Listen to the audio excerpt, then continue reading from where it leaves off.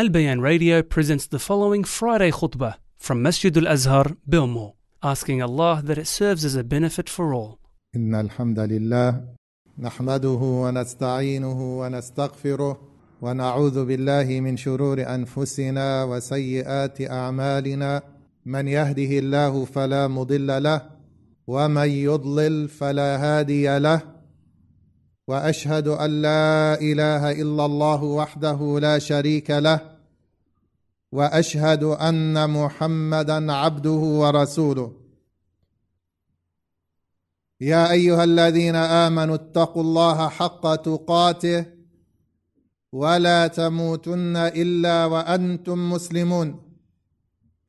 يا أيها الناس اتقوا ربكم الذي خلقكم من نفس واحدة وخلق منها زوجها وبث منهما رجالا كثيرا ونساء واتقوا الله الذي تساءلون به والأرحام إن الله كان عليكم رقيبا. يا أيها الذين آمنوا اتقوا الله وقولوا قولا سديدا يصلح لكم أعمالكم ويغفر لكم ذنوبكم ومن يطع الله ورسوله فقد فاز فوزا عظيما. أما بعد، فإن أصدق الحديث كتاب الله وخير الهدي هدي محمد صلى الله عليه وسلم وشر الأمور محدثاتها وكل محدثة بدعة وكل بدعة ضلالة وكل ضلالة في النار. عباد الله، خير الهدي هدي محمد صلى الله عليه وسلم، ومن هدي النبي صلى الله عليه وسلم أنه نهى هذه الأمة عن أن يحتفلوا بغير عيدي الفطر والأضحى. زجر النبي صلى الله عليه وسلم أهل المدينة ونهاهم عن الاحتفال بيومين كانوا يحتفلون بهما. فعن أنس بن مالك رضي الله تعالى عنه قال: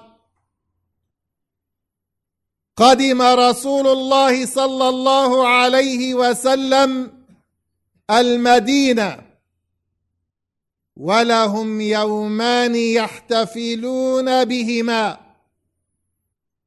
فقال لهم النبي صلى الله عليه وسلم: ما هذان اليومان؟ قالوا: كنا نلعب بهما في الجاهلية.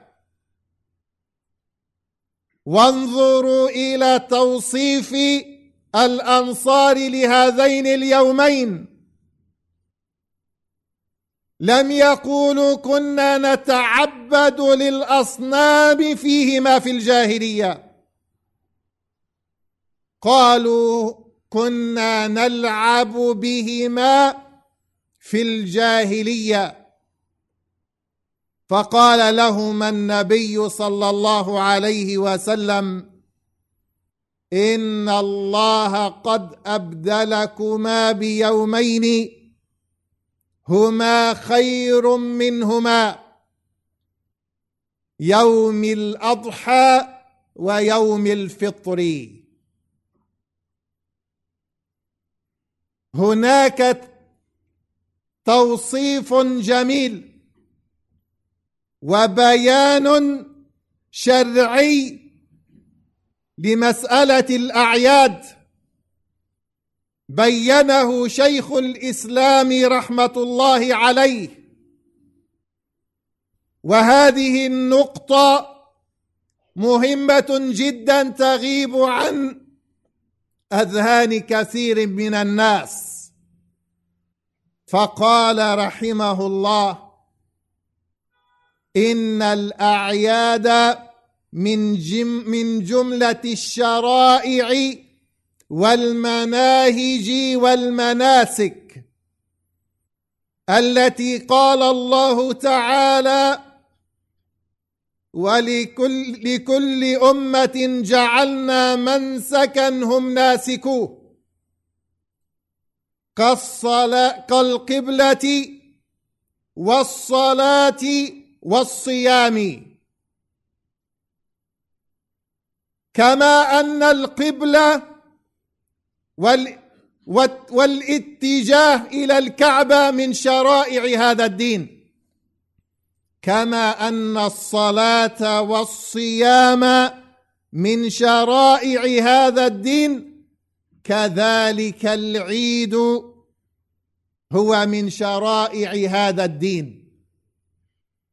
كما أن المسلم يتميز بصلاته ويتميز بصومه، كما أن للمسلمين قبلتهم الخاصة بهم ويتميزون بذلك عن بقية الأمم، كذلك لهذه الأمة عيد تختص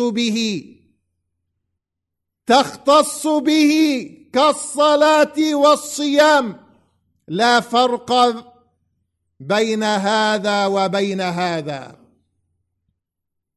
فيقول شيخ الإسلام: فلا فرق في مشاركتهم في الأعياد ومشاركتهم في بقية المناهج.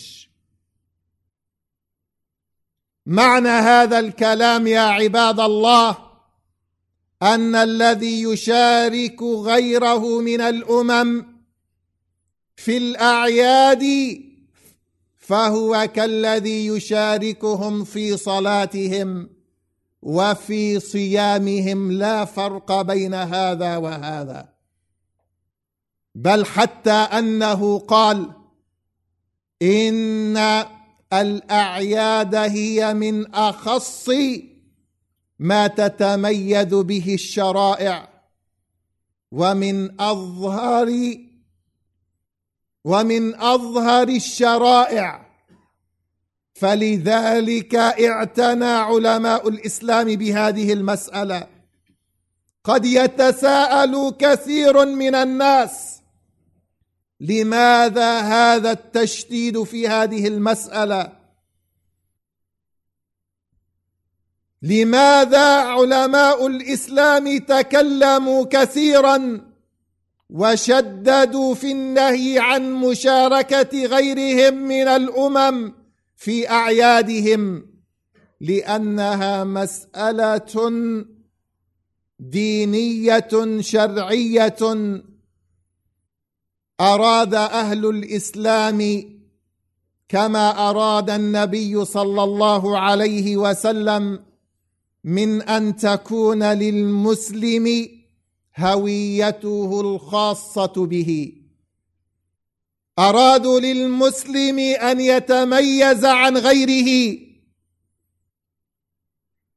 نعم، أرادوا له أن يكون مميزا في دينه، في عبادته، في عاداته، في أفعاله، في أقواله.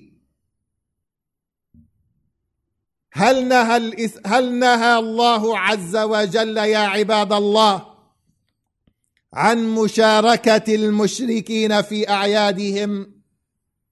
نعم، نهى الله سبحانه وتعالى عن ذلك. يقول الإمام ابن كثير في تفسير قول الله سبحانه وتعالى: ومن أراد فليرجع إلى تفسير ابن كثير. يقول في تفسير قول الله سبحانه وتعالى: والذين لا يشهدون الزور وإذا مروا باللغو مروا كراما. قال أبو العالية وطاووس والضحاك والربيع بن أنس قال المراد بذلك أعياد المشركين. وهذا جاء في وصف عباد الرحمن، فعباد الرحمن لا يشهدون أعياد المشركين فضلا عن مشاركتهم وإقامتهم لتلك الأعياد. عباد الرحمن هم أبعد الناس من شهود هذه الأعياد التي لم يشرعها الله سبحانه وتعالى. هكذا فهم الصحابة رضوان الله تعالى عنهم. فقال عمر بن الخطاب رضي الله تعالى عنه: اجتنبوا أعداء الله في أعيادهم. هذا في البخاري. وزاد الإمام البيهقي بسند صحيح: فإن السخطة تنزل عليهم، فإن غضب الرب، فإن مقت الله عز وجل ينزل عليهم. فإياكم عباد الله أن تشاركوهم في هذه الأعياد. اجتنبوا سخط الله، اجتنبوا غضب الله سبحانه وتعالى. وأورد الإمام البيهقي أيضا بسند صحيح عن عبد الله بن عمرو بن العاص رضي الله تعالى عنه أنه قال: من صنع فيروزهم ومهرجانهم وتشبه بهم حتى يموت وهو كذلك ولم يتب حشره الله معهم يوم القيامة. فهذان نصان عن صحابة رسول الله صلى الله عليه وسلم فيهما التحذير الشديد من مشاركة أهل الكفر في أعيادهم. يا عباد الله، إذا لم يتمسك المسلم بشعائر دينه، إذا لم يتمسك المسلم بصلاته وصيامه، إذا لم يكن له عيد يحتفل به ويتقرب به إلى الله عز وجل، فماذا بقي له من شعائر دينه؟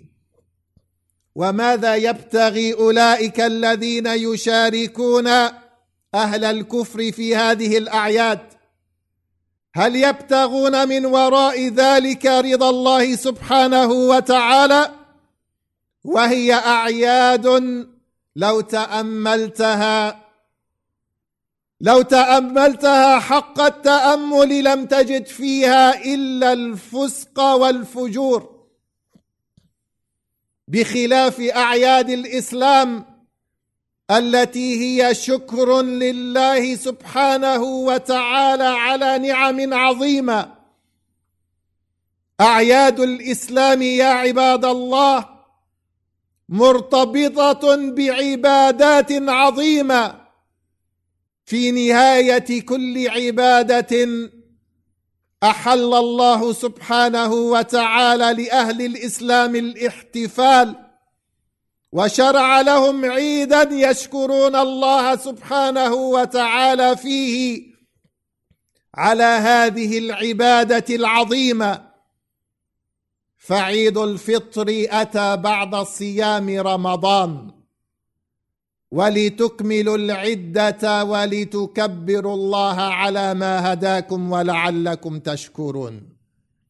وعيد الأضحى أتى بعد عبادة عظيمة وركن عظيم من أركان الإسلام، ألا وهو حج بيت الله سبحانه وتعالى، فشرع لهم العيد شكرا لله على هذه النعمة. وانظروا إلى الشرائع التي تكون في عيدنا، إنما هي التكبير ومواساة الفقراء وصلة الأرحام والأضحية، وكل هذه أعمال محبوبة إلى الله سبحانه وتعالى، بخلاف الأعمال التي تكون في غير هذين العيدين، فإنما هي غناء وشرب للخمور وتبرج واختلاط، أعمال لا يرضاها الله سبحانه وتعالى.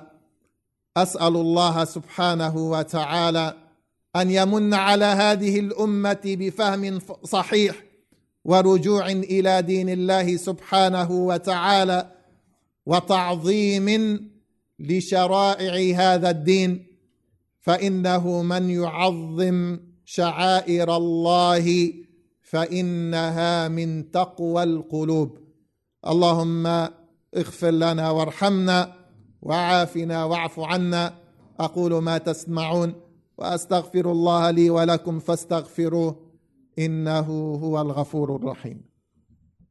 الحمد لله رب العالمين، والصلاة والسلام على رسول الله وعلى آله وصحبه ومن تبعهم بإحسان إلى يوم الدين. عباد الله، لو أن عيدا من الأعياد خلا من كل محذور ولم يحصل فيه إلا المباح من الأعمال،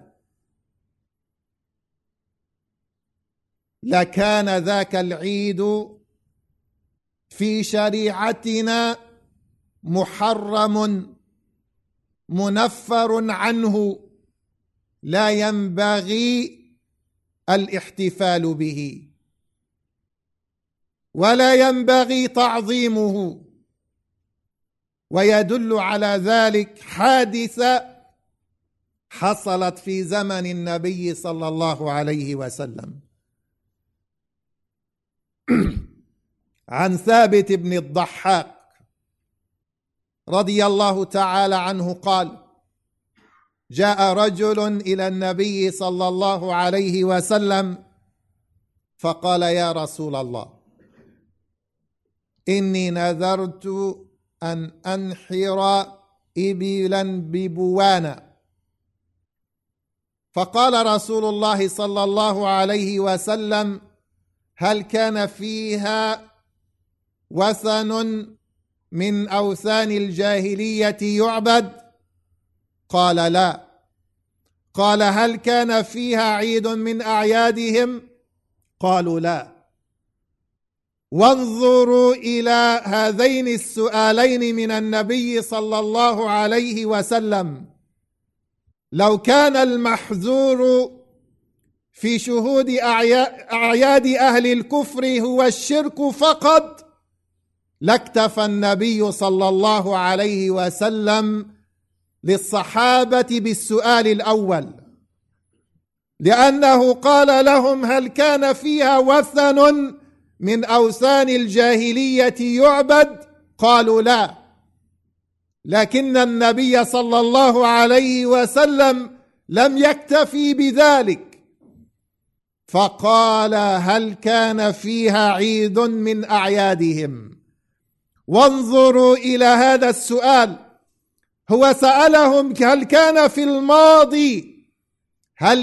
في الماضي، لأنه يسأل أناسا دخلوا في الإسلام وتركوا عادات الجاهلية وتركوا أعياد الجاهلية، لكن النبي صلى الله عليه وسلم أراد تنفيرهم ومنعهم من كل شيء قد يذكرهم بماضيهم، قد يذكرهم بأعيادهم، مع أن هذا العيد الذي كانوا يصنعونه كانوا يلعبون فيه فقط.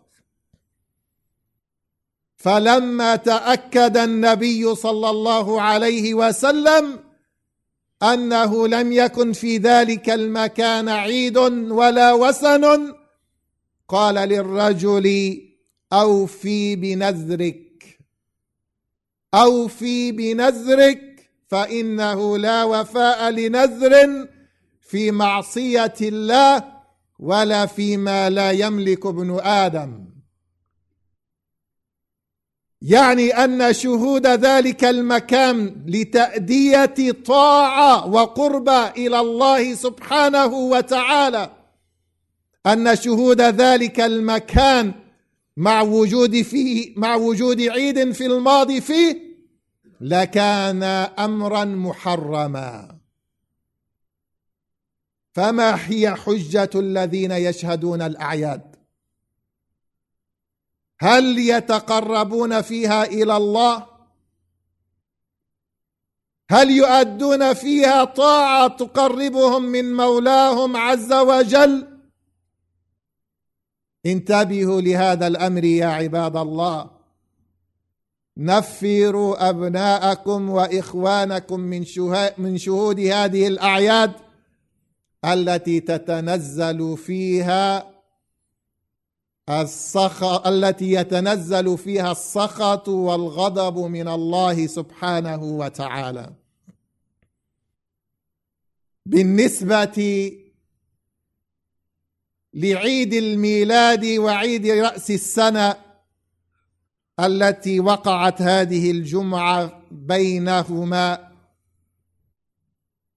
يقول المحققون من النصارى أنها ليست بأعياد للديانة المسيحية. هذا ما قاله محققوهم، وهذا صحيح، فإن عيد الميلاد كان في أصله عيدا وثنيا.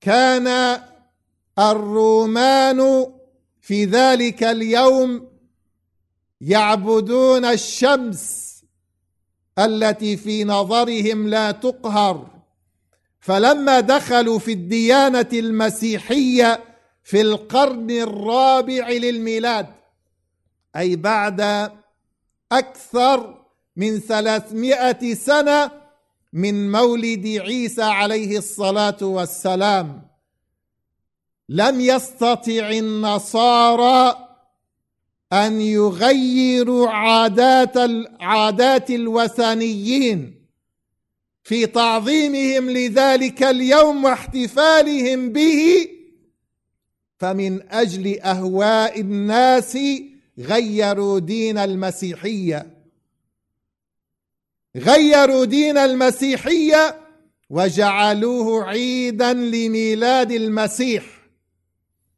وميلاد المسيح لا يعلم، لا السنة تعلم، فكيف يعلم اليوم؟ وعيد الشجرة أيضا هي عيد وثني. كان الفراعنة والصينيون يظنون أن الشجرة تجلب لهم الحظ وأنها شجرة مباركة. وكذلك عيد رأس السنة يقول المحققون من النصارى كان يسمى بعيد البسترين، وهي آلهة كان أهل اليونان يعبدونها، فلما دخلوا في النصرانية وجد لهم الرهبان والقساوسة عذرا أو شيئا يستمرون فيه في احتفالاتهم، فزعموا أن يوم رأس السنة هو يوم الختان، أو أي يوم ختن المسيح عيسى عليه السلام. لكن مع ذلك يا عباد الله، يعني سواء أقروا بذلك أم أنكروا، فلا يهمنا نحن ذلك أمة الإسلام، فإن لنا عيدنا الخاص بنا، كما قال النبي صلى الله عليه وسلم: إن لكل قوم عيد وهذا عيدنا. فاجعلوا هذا العيد مظهرا وشعيرة عظيمة في عيونكم وفي عيون أبنائكم وبناتكم. عظموا هذين اليومين، يوم الفطر ويوم الأضحى، وما عداهما من الأيام، اعتبروها كسائر الأيام، اعتبروها أياما عادية ليس لها أي خاصية، ليس لها أي ميزة. هذا ما ينبغي لنا أن نؤمن به ونعتقده يا عباد الله. اللهم اغفر لنا ذنوبنا وإسرافنا في أمرنا، وثبت أقدامنا، وانصرنا على من عادانا. اللهم ربنا نسألك أن تنصر عبادك المسلمين في بلاد الشام، اللهم انصرهم في بلاد الشام، اللهم انصر المسلمين في فلسطين، اللهم انصرهم في غزة يا أرحم الراحمين.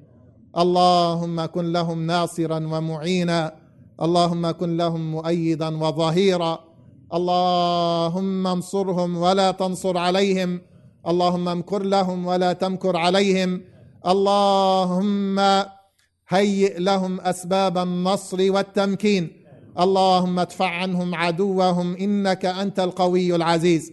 اللهم فرج كربتهم، اللهم فرج كربتهم، اللهم احقن دماءهم، اللهم اجعل لهم فرجا ومخرجا. اللهم آتنا في الدنيا حسنة وفي الآخرة حسنة وقنا عذاب النار. إن الله يأمر بالعدل والإحسان وإيتاء ذي القربى وينهى عن الفحشاء والمنكر والبغي يعظكم لعلكم تذكرون. اللهم صل وسلم وبارك على عبدك ونبيك محمد وعلى آله وصحبه أجمعين. أقم الصلاة.